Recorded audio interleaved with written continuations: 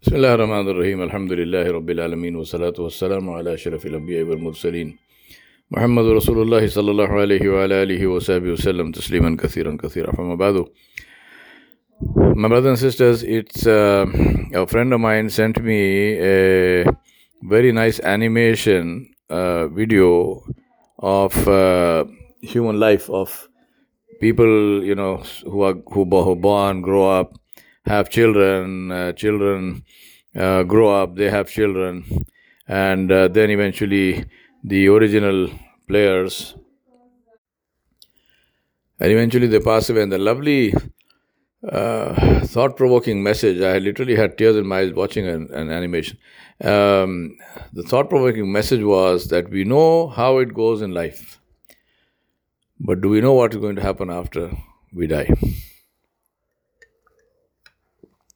The answer to that question from the perspective of Muslim is yes, we know. Yes, we know what will happen after we die. We know it in the sense of the conditions that we will see and we will face. We don't know in the sense of what will happen to us individually, personally. Because that depends on what we did with ourselves in this life.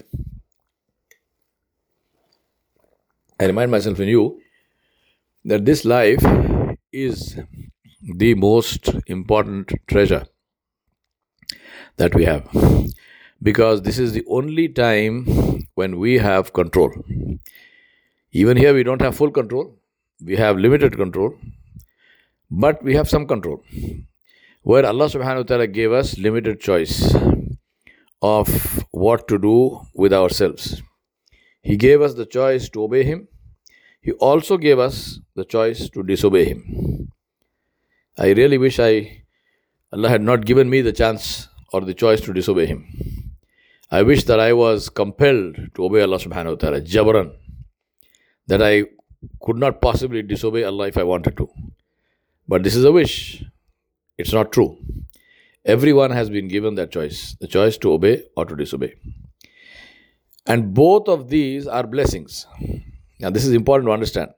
The choice to obey is a blessing, of course, we understand that, but the choice to disobey is also a blessing, and in some cases it is an even bigger blessing. Because the choice to disobey is a blessing in the sense that if you exercise this choice in a way where you choose, when the opportunity or the temptation to disobey Allah subhanahu wa ta'ala comes, you choose not to disobey, then this gets you hasanat, it gets you the pleasure of Allah subhanahu wa ta'ala, quite literally without having done anything. If you do something good, you are actually acting, you are, expending energy and time and resources. But if you just stop yourself from doing evil, in terms of material things, in terms of energy and so forth, you have not expended anything. It's just a decision, and yes, that decision had an emotional part to it. The decision had an emotional aspect to it, where it would have been, depending on what it was, there would have been a greater difficulty. Some decisions are much more difficult than others, and of course the mind rules and the heart rules. But in terms of physical effort, nothing, zero. For example, to give you a simple example, if I wanted to backbite somebody, if I wanted to slander somebody, if I wanted to say something bad about somebody, and then you might say, well, after all, what I'm saying is true. That person is like that. They asked the Sahaba, the Sahaba said this to Rasulullah. They said, Ya Rasulullah, but that person is like that. Rasulullah said, that is the reason why it is backbiting.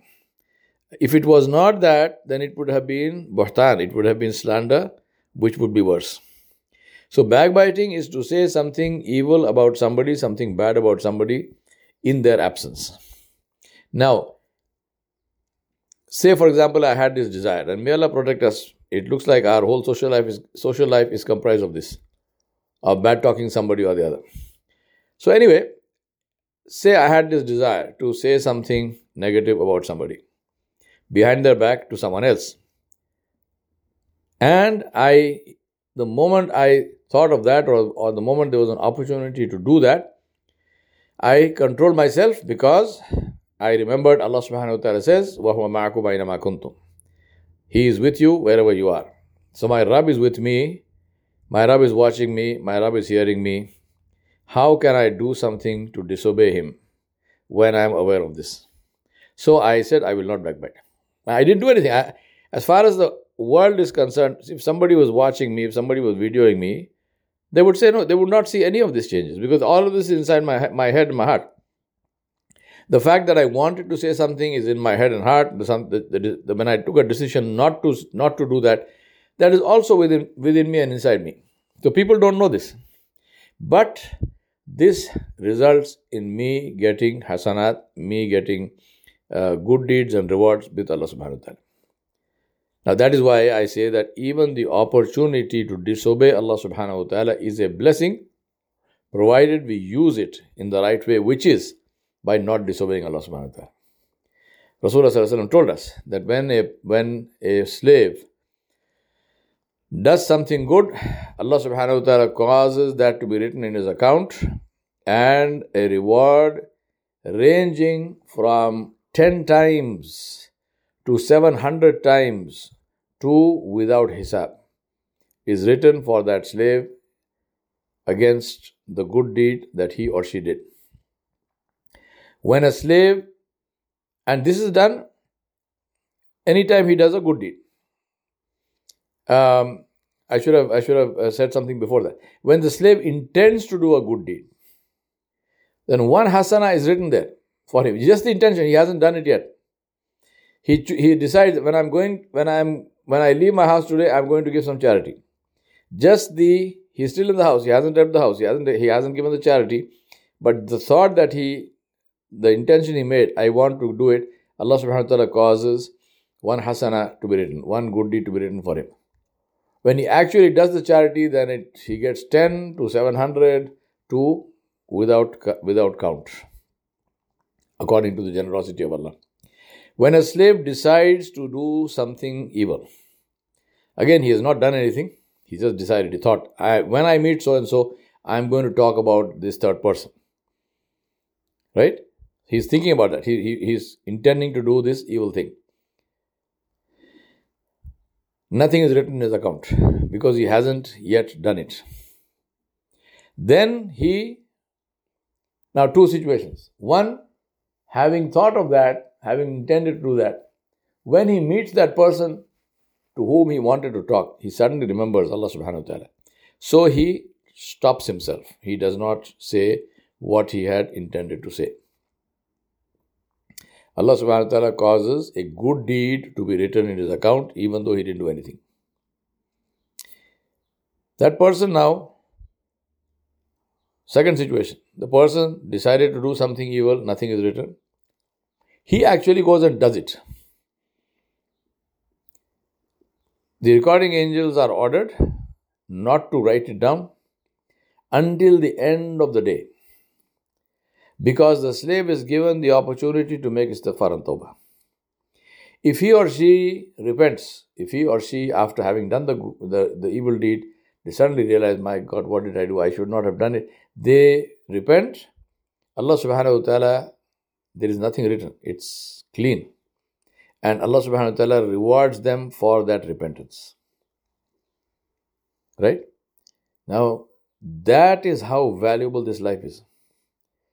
Provided we remember and think and recollect and remind ourselves that every single action in this life is an opportunity to invest in our akhirah. Every single action. Every living, breathing moment is an investment opportunity. To invest in the akhirah, to do something which will improve our chances of gaining the forgiveness of Allah subhanahu wa ta'ala when we meet Him. I remind myself and you, let us not waste that. Let us make sure that we don't lose that opportunity. Let us make sure that every opportunity that we have to please Allah subhanahu wa ta'ala, we use it to the best of our ability. And every time we make a mistake, every time we commit a sin because we were forgetful or whatever the reason, let us make sure that we immediately make istighfar. If we hurt somebody, go apologize. If it is something between you and Allah, make amends. Let us repent. Let us seek forgiveness. Let us give some charity, because Allah subhanahu wa ta'ala forgives if we give charity. And we ask and we seek Allah subhanahu wa ta'ala's forgiveness. I ask Allah subhanahu wa ta'ala to enable us to truly appreciate this life. And this is the way to truly appreciate this life. To use it to build our akhirah. وصلى الله على نبي الكريم وآله وصحبه أجمعين برحمتك يا رب العالمين.